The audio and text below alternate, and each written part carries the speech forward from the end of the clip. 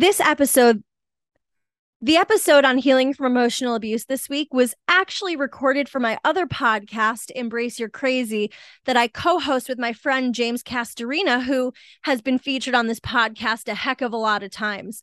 We recorded this initially for the other podcast simply because we thought it would be more general mental health, but because the content actually ended up being way more focused on childhood sexual abuse and incest, I thought that you guys could benefit from this as well. So thank you guys for tuning in. If you feel like checking out Embrace Your Crazy, my other podcast, you can find that on all streaming sites. And thank you so much for tuning in to Healing from Emotional Abuse this week. Can you heal from abuse? What do I do after leaving my narcissist? What does a healthy relationship look like? These concerns cross the minds of over 20 people every minute, over 28,800 people every day. And the sad fact is, we still don't talk about it enough. Healing from emotional abuse isn't a band-aid situation, but it doesn't have to take years either. The lives of millions of other survivors around the world have been impacted by their narcissist. Yours doesn't have to. To show you how to live a free, confident, and peaceful life, your host and founder of the Healing from Emotional Abuse philosophy, Marissa F. Cohen.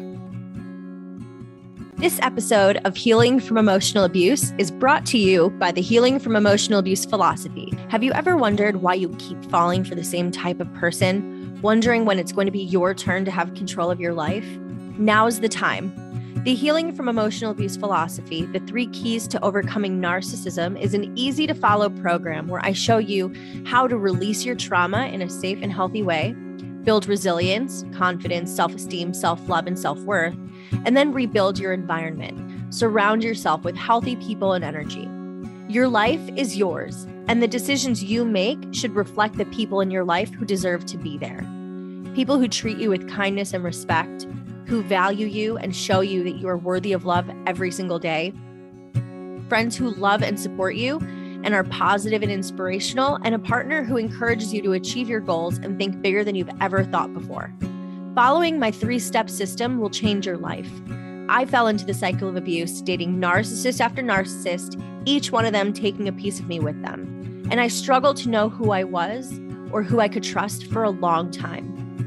But I learned all the right steps to take and want to help everyone else who's struggling like I did do the same. I don't want to lose any more survivors to suicide, addiction, or self-harm. There is help out there. So I'm offering my book, The Healing from Emotional Abuse Philosophy, the 3 keys to overcoming narcissism, for free. Scan the QR code in the show notes to get your free copy of my best-selling book filled with exercises and activities to help you overcome your trauma. In addition to my book, I'm also offering a free coaching session where we'll put together a healing plan specifically for you.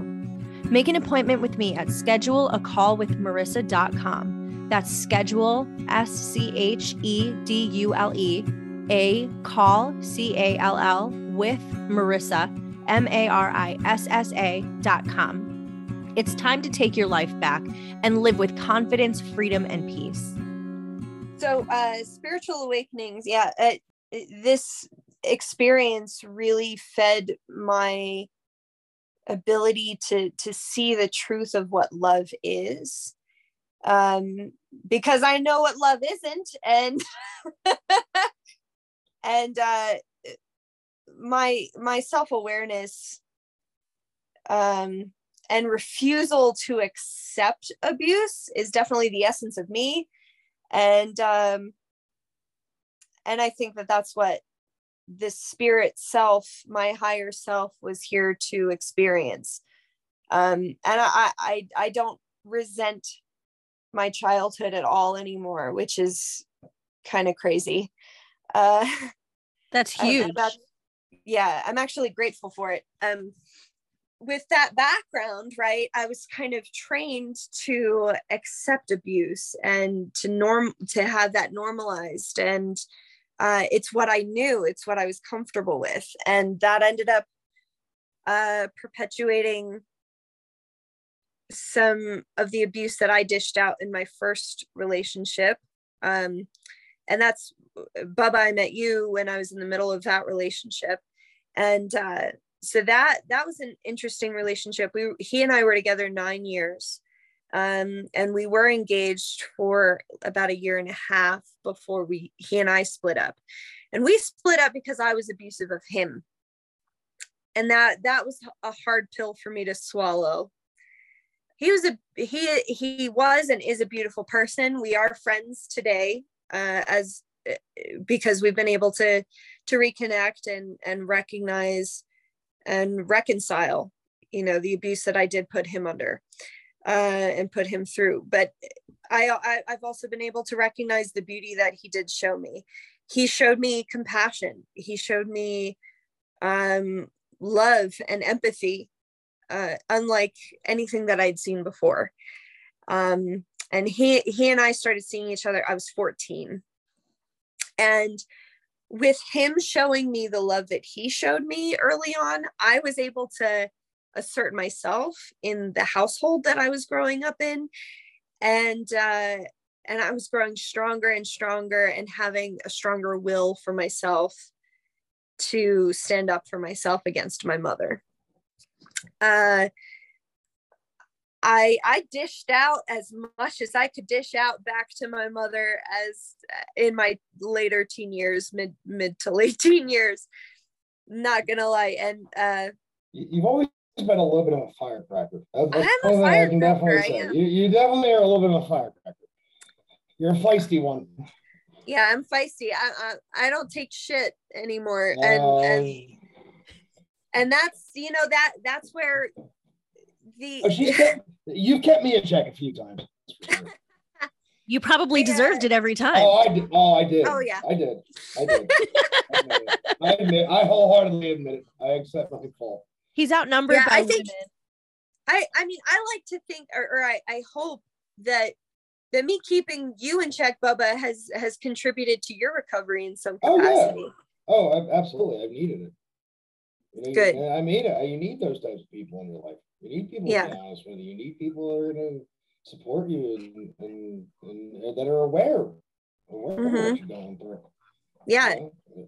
And I hope you're able to, reach out to me if you ever feel like you don't have an ear or whatever, I'm going to tell a quick story about Janae. No, I'm going to tell a quick story about you because and this is what I mean. This is what I mean. I think that because of everything you've been through, and I like the trauma, obviously definitely PTSD, the childhood abuse, the suicidality, the self-harm, all of it, you didn't let it win. You used it to, and even when I first met you, there was a part of you that was trying to make sure that it didn't let take other people down.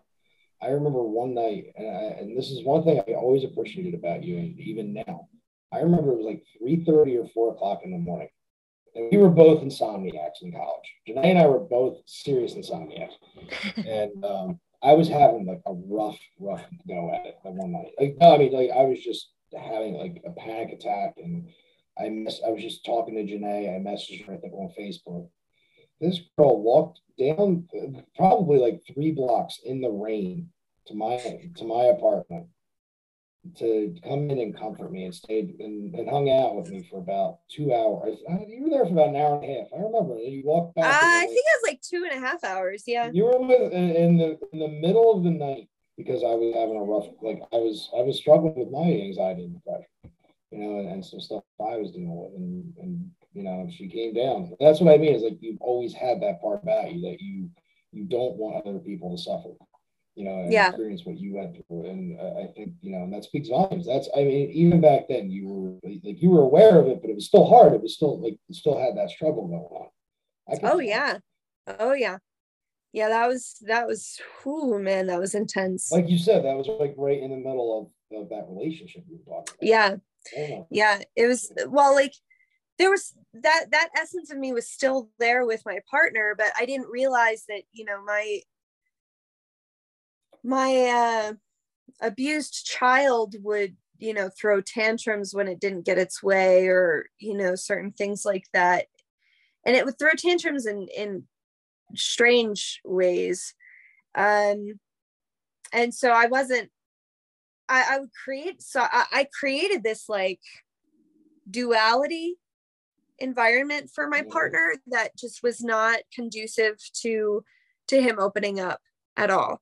And so he would further shut down. And we've actually learned that my partner, he actually has like a rare emotional condition. So he's unable to actually recognize his own emotions and put words to it. And that was part of what was so difficult about that relationship, is that I was looking for someone who I could communicate with, and he was not able to communicate because he was not self-aware. He was not capable of that emotional self-awareness that I was, and I wasn't able to recognize that. Neither of us were. And so that contributed to it. Go ahead. Sorry. Can I ask a question about that? Yeah. Do you mind sharing? And please tell me if you're not comfortable, but did he also have child abuse in his life? He doesn't believe so. I mean, his family were so healthy. He hadn't really had any kind of trauma in his nuclear family. I wish. Oh my God, I wish. All right. Right. No, I'm saying I wish I didn't have it. Sorry. Yeah. Oh, okay. I wish I had a family like that growing up. We're so healthy that I didn't have it. Yeah, but because he hadn't experienced that, that's what allowed him to have the empathy that he did for me. And at least he was able he's able to experience empathy. Like he's like on the spectrum of this rare emotional disorder that he's able to experience empathy and recognize that someone else is suffering, but is unable to pinpoint his own emotions. And so that was interesting, that he was able to provide me with the comfort and the space and appreciate his privilege of growing up in a non-broken home in such a way. And just to caveat this, everyone has a dysfunction in their family, whether they recognize it or not. Say that a little louder one more time. The people in the back has a form of dysfunction in their family, whether they recognize it or not. It exists. We are human. We are fuck ups.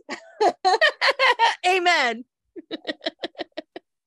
That's just the reality of it. So his was, in his family, it was a little bit more subtle. But I was able to recognize with him and I being together that my family was not normal. The more I spent time with him and his family, I was like, this is like, I could go to family functions on holidays and nobody's fighting, nobody's like flinching or like abusing one another. That's something I've noticed about you, is that over the years, it's almost like I can almost tell, just even through some of your social media posts, just the awareness aspect has grown. And, and I mean, like spiritual awareness, your emotional awareness, all the above. I mean, even going back to when I first met you, that is definitely something I've seen. That awareness piece has been probably my anchor through all of this, I'd say. And it just keeps growing and growing. That was an interesting awakening. If I hadn't had that relationship, I probably wouldn't be as far along as I am today. And I appreciate that relationship so much. He and I have so much love for one another that's just never going to die. We're definitely friends forever. And he doesn't even admit it to his family that we're friends again because of the abuse that I did put him through. We ended up splitting up because I slapped him. And that was the first, like, I had never been physically abusive to him. That was the first instance of that. And he knew that was not okay. And he walked away from it. And I'm so proud of him for doing that. I'm so grateful for him doing that because I needed that.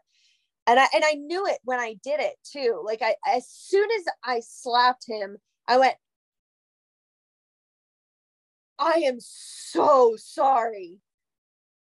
I didn't know what I was doing. It was just out of pure, I think it was that anger from all of the trauma had manifested in that frustration of him not being able to express himself, him not being able to communicate, and would regularly shut down when I would try to communicate. And that desire, that need for someone to communicate with me was so great and so manipulative and so cunning that it built up over all that time. And I slapped him, and I was so depressed. I was so depressed at that time. I was regularly suicidal, and I had been since I was 10.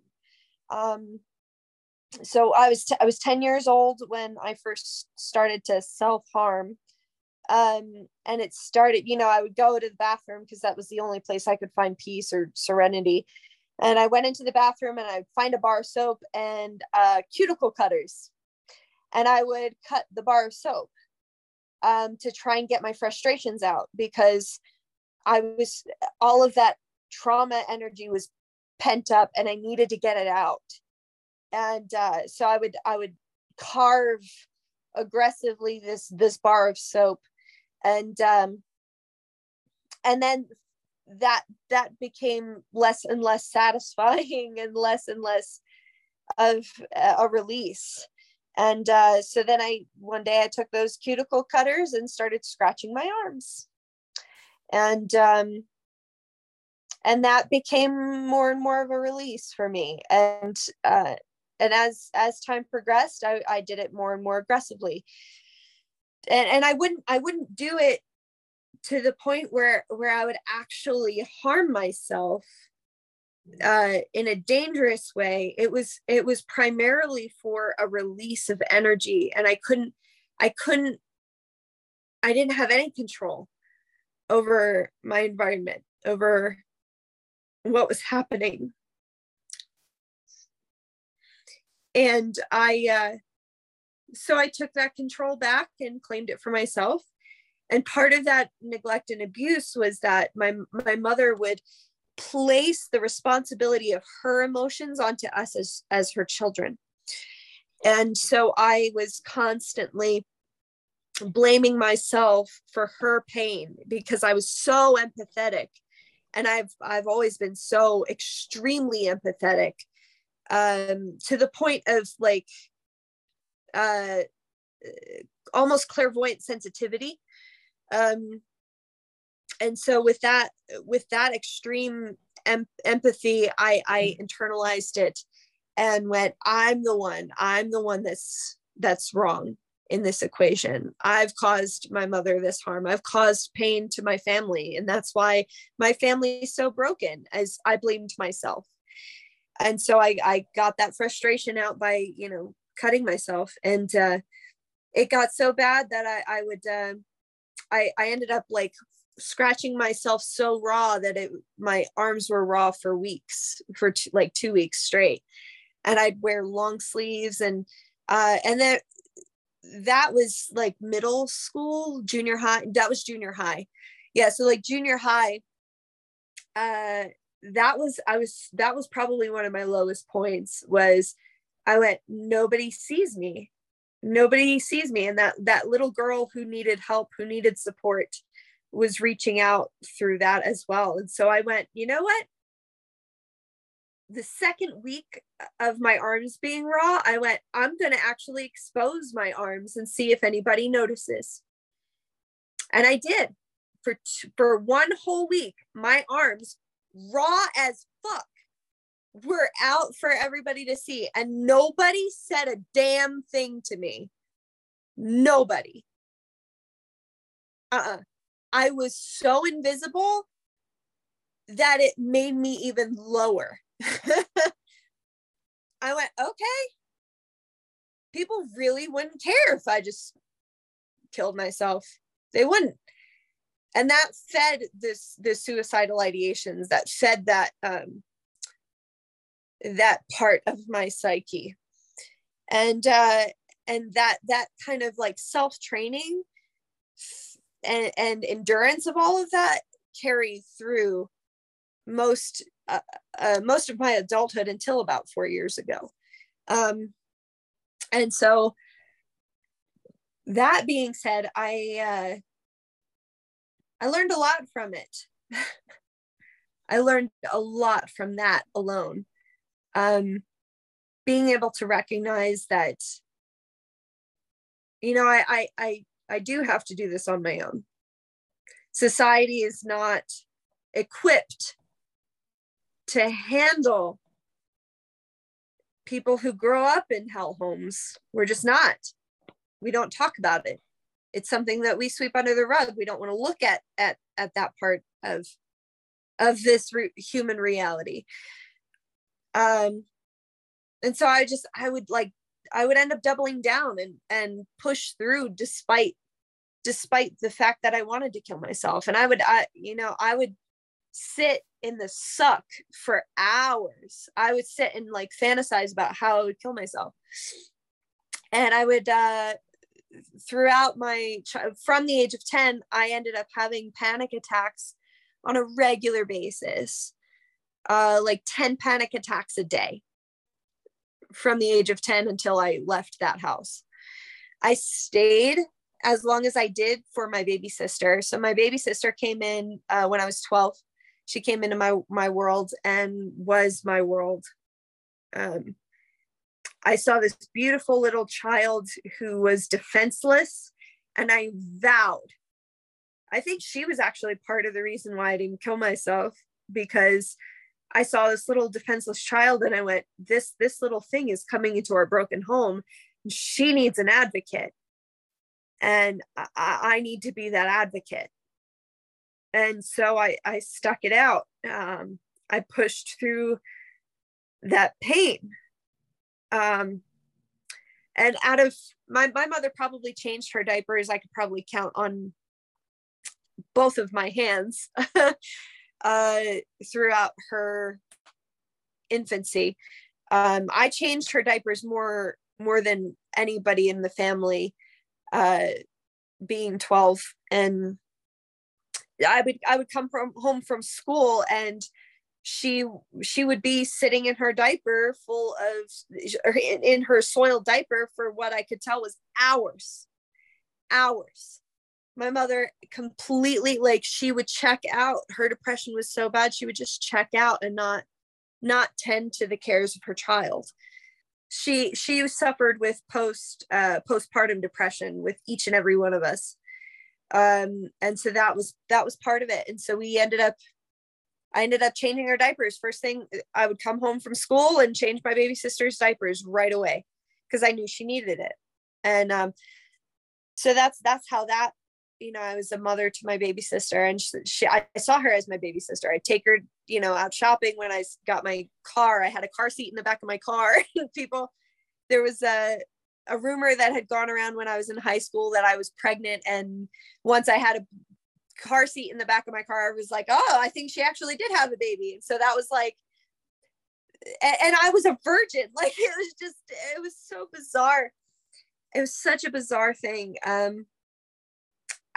In high school, I never really actually connected with anybody. I never got close enough to anybody because I couldn't trust them, but I was still seeking out that connectivity.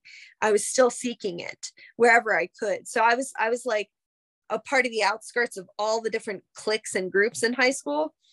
And so I would make my rounds like week to week. I'd sit at a different table of cliques and would listen and be a support. And that's kind of how I learned how to listen.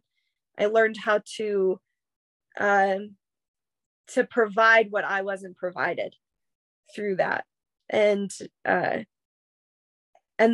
that's pretty much been like the essence of me and what carried that first relationship so far.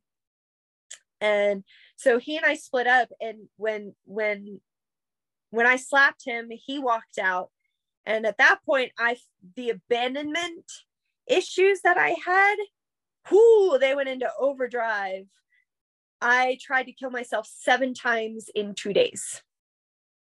I tried to drink myself to death I can't even remember all of the attempts that I tried. Like, I was gonna walk down to the train tracks down the road from where my house was, right by Rowan. I don't know if you remember where the train tracks are through Glassboro, but it was right down the road for me. So I walked down the train tracks, and what's crazy is that, like, every time this would happen, or the attempts would happen, there would be some larger force that would intervene in some capacity. A friend of mine from the music department, she was living around the corner from me, and this was, I think, the first time in that 2-day period, and we hung out, and she could see the pain. She could see it, and I was like, okay, I'm gonna go home, I think. And she goes, are you okay? And I said, I'll be fine, just kind of checked out, because in my mind at that point, I had already decided I'm going to drive to Union Lake in Millville, my hometown, and I was going to drive into Union Lake. And so I left her house, walked back to my communal home that I was living in, and I got one of my stuffed animals. I got my pillow. I got a blanket, my comfort objects to take with me. And I was in my car, sitting there going, okay, I'm about to go. And I go to start the car, and I hear on my window, and I look, and it's my friend Jillian. And she goes, hey, you okay? Something didn't feel right with you leaving. And I went, okay, I guess this isn't happening. Like, she was my angel for that instance. And I went, thank you. I said, thank you for coming and checking in. Thank you. I appreciate it. And that was all I needed to not do it. That was the first instance, but the final instance that got me into the psych ward was Chad had finally come by, and I was telling all of my close friends, I was like, yeah, I want to die. I'm ready to die. I'm ready to go. And they ended up getting in touch with Chad, and he came, and I was sitting there with a bottle of pills, and I was like, this is what I was doing. I was drinking like this big bottle of alcohol. I can't even remember what it was. I think it was rum or Kraken or something. It was like a fifth of Kraken. And so I'm like chugging Kraken and taking pills. I'm like, I would take a shot of Kraken and take a pill. Take a shot of Kraken, take a pill. And Chad came over, and he like took the alcohol away from me. He took the pills away from me, and I was angry with him because he abandoned me in my mind, in my broken mind. And I went, no, I'm trying to die. Like, leave me alone. You left me, let me go. And so I went to the kitchen, and I grabbed a knife, and I was gonna cut myself, like seriously harm myself. And he ended up fighting the knife out of my hand. Oh God, I feel so bad for what I put this man through. But he fought the knife out of my hand, and I was really trying. He got it out of my hand, and then just hugged me in this bear hug, and then got, a blanket, wrapped me up in the blanket, and then sat down and called my friends to come. And my friends came, and they called an ambulance. And the ambulance came, the EMTs came, and they went, hey, so Janae, hey, you know, and they were very kind, very kind. They said, hey, what's going on? I was like, I don't want to be here. I'm done. I'm ready to go. And so they took me to the psych ward, and I was in the psych ward for hours. I mean, not the psych ward. I was in the ER for hours, and I had, you know, a babysitter with me. But that didn't happen until later. So I was just sitting there by myself, no support. None of my friends came to sit with me. I was alone in the ER, and that kind of fed the self-harm thoughts, of course. And they had, you know, a babysitter with me, so I sat with the babysitter. And then they evaluated me, I think, several times, and they went, okay, we're going to hold you here until a bed opens up. And so I ended up staying the night in the ER and most of the next before a bed opened up, and they sent me to the psych ward. And that was the first time I'd ever been in a place like that. And I went, okay, this is where I'm at. I spent like the first 2 or 3 days in my room, not coming out really for anything but food. And I learned so many things about just how messed up our medical system is. Don't get me on that soapbox, please. That's all I'm gonna say. Don't get me on that soapbox. Oh my God, I learned so much. I mean, there were people in there who were just cycles. Like they would come in from, they were homeless, and this, you know, they would come in because they wanted to kill themselves, or they would come in saying that they wanted to kill themselves because they were so depressed, and maybe they did, you know, but they would come in and they would have a safe bed. They would have food to eat because they couldn't, you know, they couldn't be turned away. And the medical debt that they accrued as a result of that vicious cycle kept them on the streets. And that broke my heart to see that. And I went, I don't want to end up like this. I don't want to end up like this. And I saw myself potentially ending up like that. And it wasn't until like a nurse from that psych ward came in and said something to me that kind of opened up my eyes. And she said, expectations lead to disappointment, honey. And I guess my brain was primed for that information. So I went, oh, wait, what?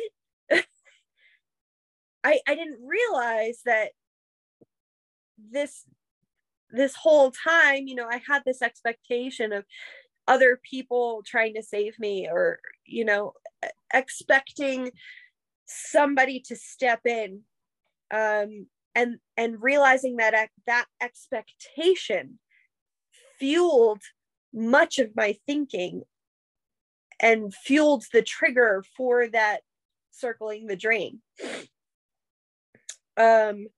In that psych ward, I was falsely diagnosed by a psychologist who spent 5 minutes with me twice the entire time I was there.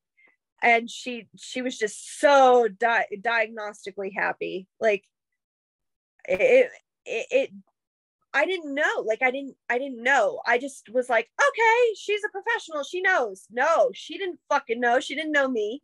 She didn't know what was going on. She just assumed that I had these, I was a borderline personality disorder, which I am not. I've learned that. I am not borderline personality disorder. But she diagnosed me, and I lived my life thinking that that was my diagnosis.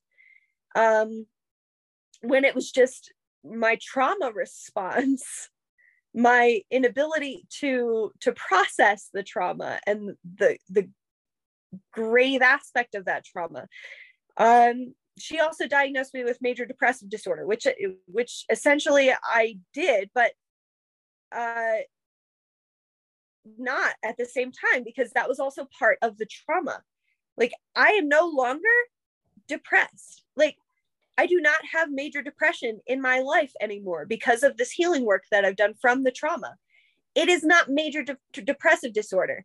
Otherwise, I'd be still majorly depressed.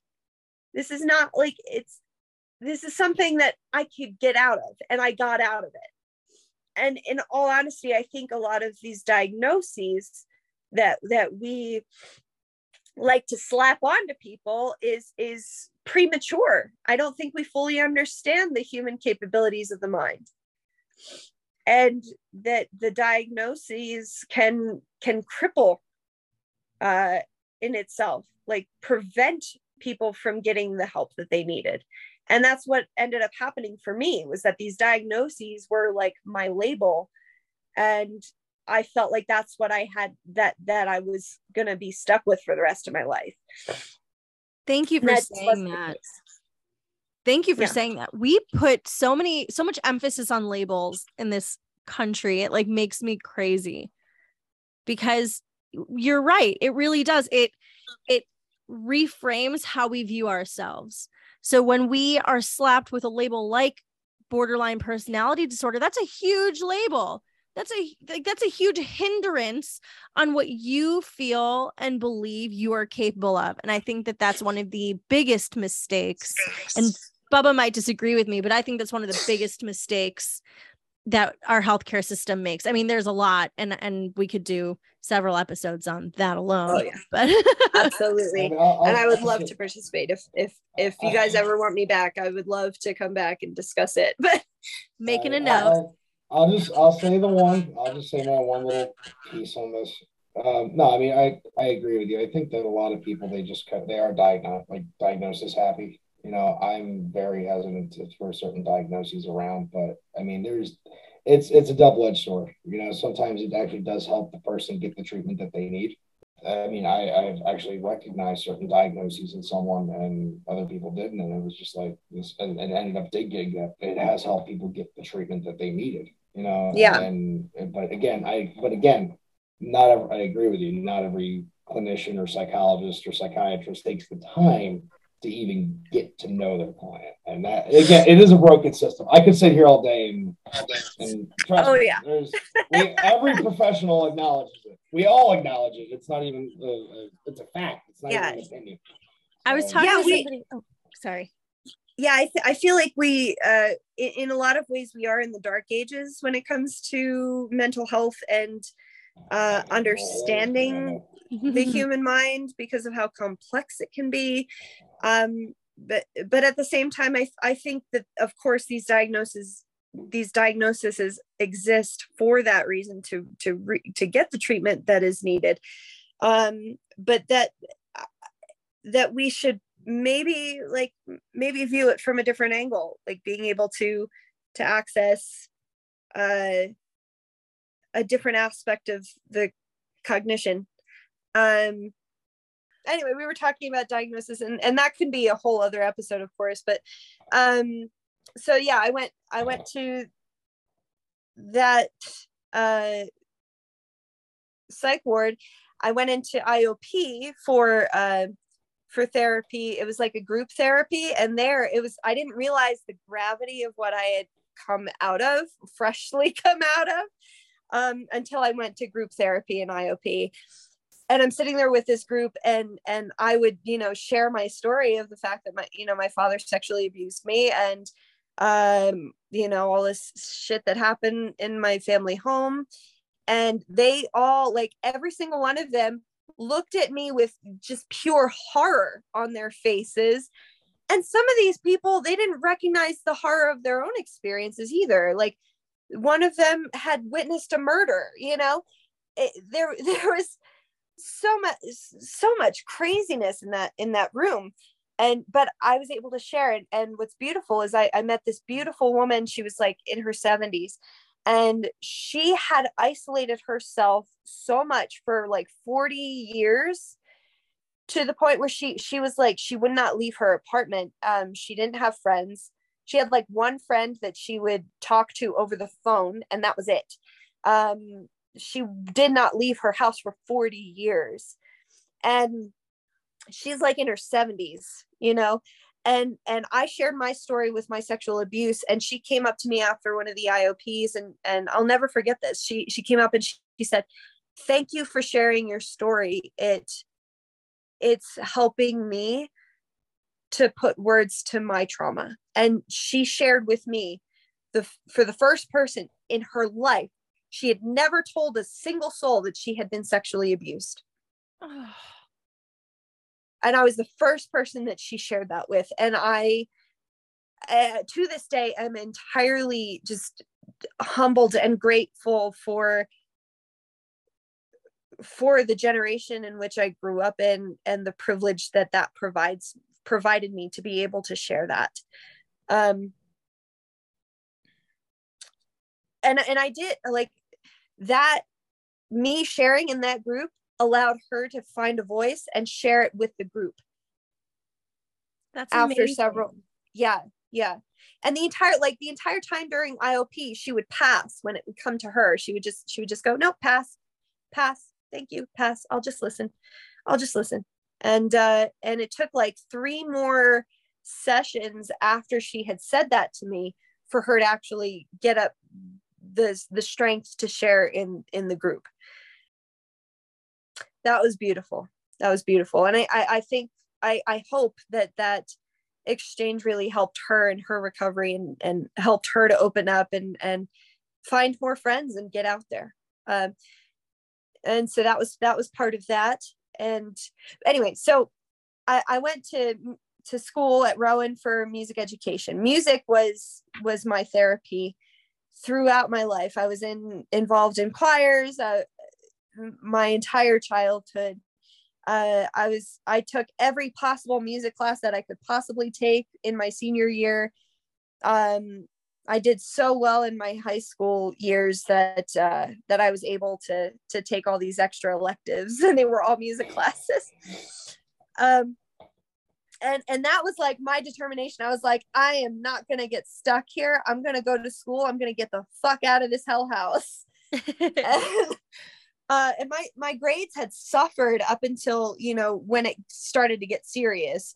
And I learned that it was pretty serious when I got into like middle school and high school. And I was like, okay, I got to get my shit together. I have to get my shit together, and I have to be able to go to school. And I know that my mom's not going to save money for me. I'm going to have to go based on merit alone. And I made all of these plans. I'm like, I'm going to school. And so that's what drove me, was my education, my education and my love for music. And I just would keep singing and singing and singing. That was the way for me to find my voice. I would practice choir music at home, and I'd be singing at home, and if my mom was there, she'd be like, "Shut up," running from downstairs, because in their words, my mother and my older sister, I used to sound like a dying cat. That's the meanest thing I've ever heard. I've heard this girl saying she is no. I don't believe for a second that you sound like a dying cat. No, I've heard her sing. All right, karaoke bar, let's go. Yeah, actually, so I ended up I learned a lot about music in my high school years, and then I ended up being a part of the STARS program, I think. Yeah. Which was a high school program that allowed me to go to Cumberland County College, which is now Rowan's Vineland campus or whatever. So I went to Cumberland County College, and I was there for 2 years. I took 7 classes every semester, and only a quarter of those classes transferred over to Rowan. That was the whole thing. Sounds like college. It sounds like Rowan. That was a Rowan problem. I had to fight for my credits. That was nonsense. Yeah, it was. And so for 6 years, I went to college for 6 years total. I went to Cumberland County College. They didn't have like music education program, but they had like a general music education associates program. So I was like, okay, I'll do my general music association degree or whatever, associate's degree. And so I did that, and then I transferred over to Rowan.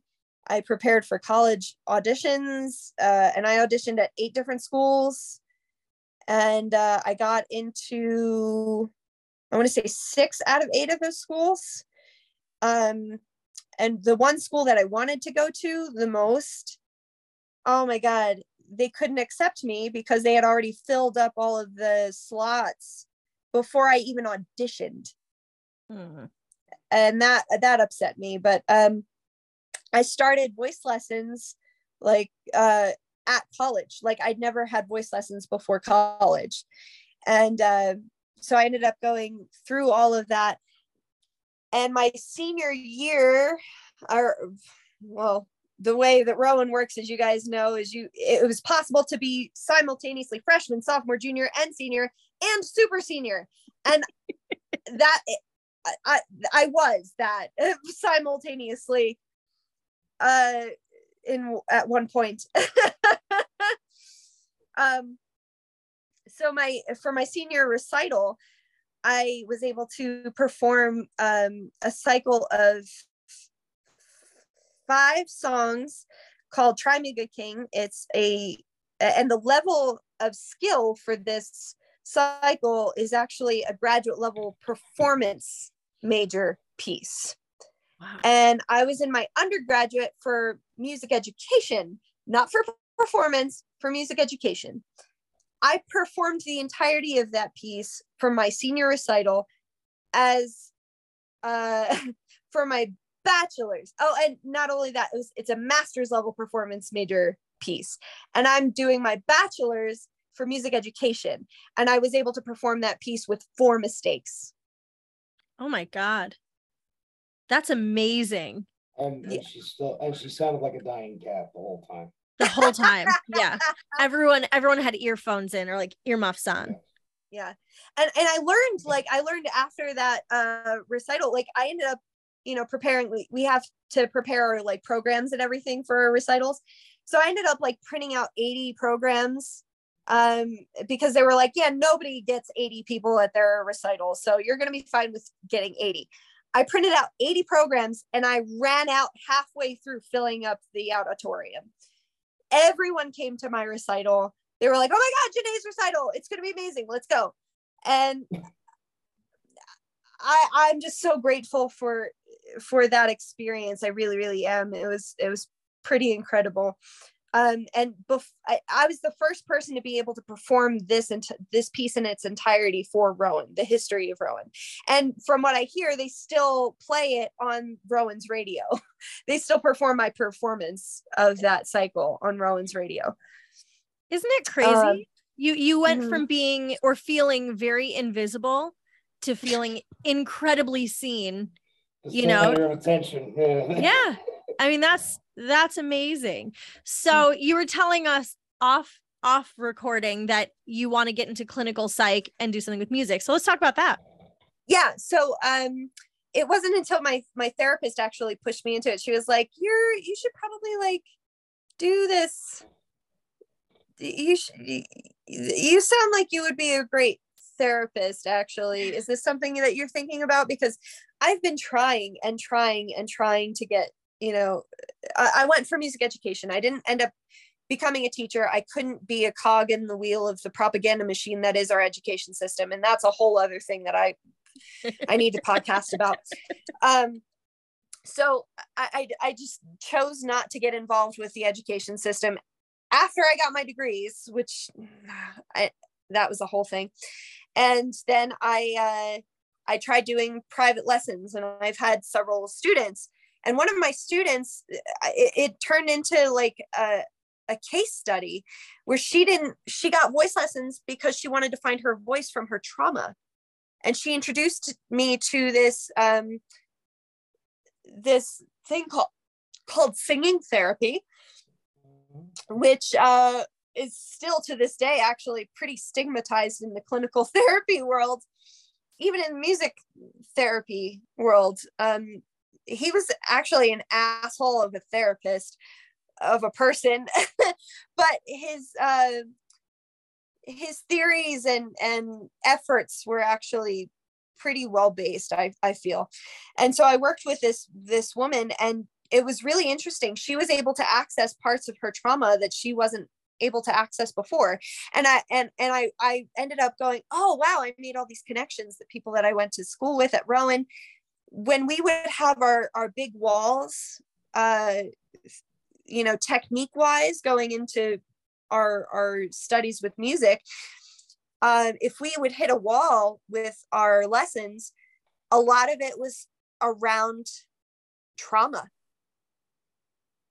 And I went, oh wow, that's interesting. So a lot of our trauma can manifest in vocal faults, and I learned that. So I would like to continue with music, but I would also like to continue with clinical therapy. So my goals at this point is to go back to school to get my master's in clinical therapy, and then get a doctorate in music therapy, and a secondary doctorate in psychology, and or tertiary doctorate in sociology, because I really feel like I have a lot to bring to the table socially with relation to music and trauma and the arts and mental health, and how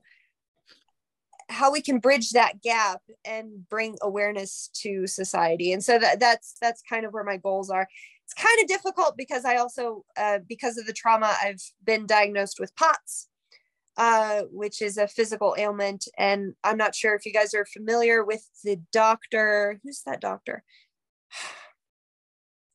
He's making waves in the medical community and being able to bridge the gap between psychological trauma and psychosomatic diseases. Okay.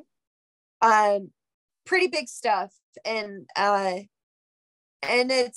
it's gaining momentum in the medical field. And so yeah, POTS is something that I do live with, that I'm trying to navigate and save money to go to school. And when you stand, the one with the postural orthostatic tachycardic syndrome.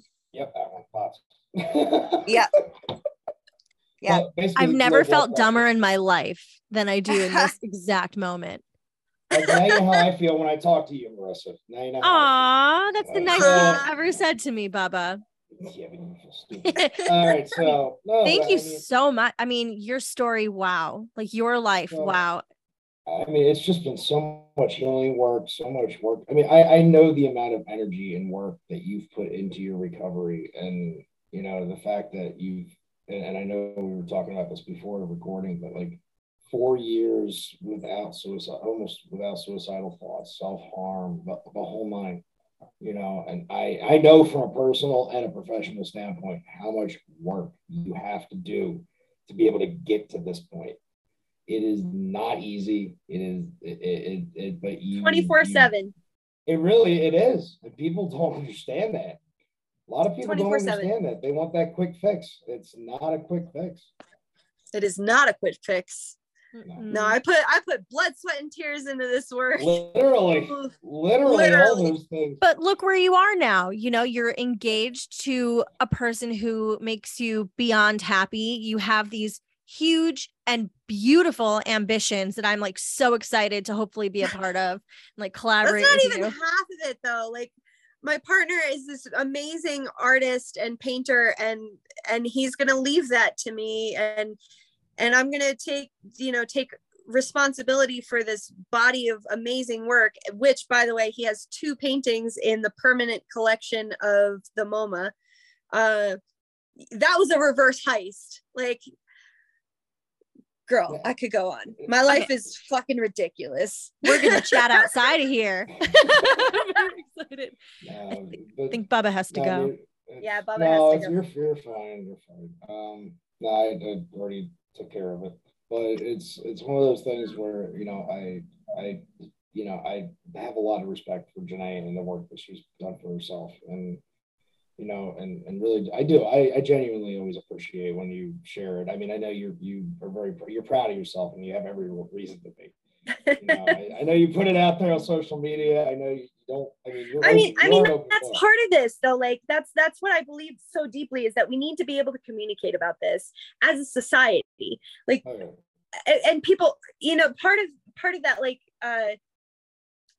the symptom of one of the symptoms of borderline personality disorder is emotional exhibitionism, right? And boom, look at my heart and my feelings. Look at my heart. Like, what the fuck is wrong with that? What is wrong with that? Why can't we actually communicate about our emotions like healthy fucking human beings with one another?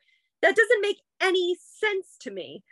That there would be shame attached to community connectivity when seeking out mental health support and fostering a healthy society with relation to emotions. There's a disconnect with the mental health community in relation to that aspect, I feel. Yeah, absolutely. I would 100% agree. There's still this ridiculous stigma attached to mental health, but now we're aligning mental health with every problem in society. Everything is mental health problem. Well, then do something to fix our mental health system, right? Like, you can't cry, oh, it's mental health, and then not fucking do anything. Now you got me on my soapbox. Get off your soapbox. That's, like I said, that's a whole other episode, but we've just written 10 more episodes. So, this goes back to the whole purpose of this, of why we started this. I want to bring people on to be able to share their stories, and even just start at an individual level, and showing that even at the individual level, and again, fostering that sense of community like you're talking about. So, yeah. And being able to do that, I do greatly appreciate you being able to come on. Yeah, and my friends who take shelter in that, it's really beautiful to see the waves that has created through social media. And my friends who regularly see the things that I post, and they're like, oh my God, thank you so much for sharing, thank you so much for being real, and they've been able to do the same. And so there's this mental health support, like on my social media environment that's very, I feel like it's very unique to social media in general. Thank you so much for tuning in and listening to the Healing from Emotional Abuse podcast today. Before you go, it's important that you know that what you're feeling is normal. Everyone responds to trauma, narcissism, and abuse differently. Our brains go into survival mode to protect us from harm. But I want to make sure you know that you're not alone. I'm here, and I want to brainstorm ways that I can help ease your healing journey. Imagine you're standing on a cliff, and on the other side of a deep canyon is the life that you dream of. A partner who connects with you, supports you, and empowers you, and makes you laugh and smile. A life filled with freedom, confidence, and peace, good friendships, strong relationships. I've been where you are now. I've been standing on that edge, dreaming of the life that I have now. And I built the bridge between where you are and that dream that seems unreachable. I've walked this path with thousands of survivors who live a free, confident, and peaceful life now. Let's walk this path together. If you enjoyed this podcast, you have to check out www.marissafaycohen.com/private-coaching. That's www.marissafaycohen.com/private-coaching. Marissa would love to develop a made-for-you healing plan to heal from emotional abuse. She does all the work and you just show up. Stop feeling stuck, alone, and hurt, and live a free, confident, and peaceful life. Don't forget to subscribe to the Healing from Emotional Abuse podcast and follow us on Facebook at www.facebook.com/Marissa F. Cohen and Instagram at marissa.faye.cohen. We'd love to see you there.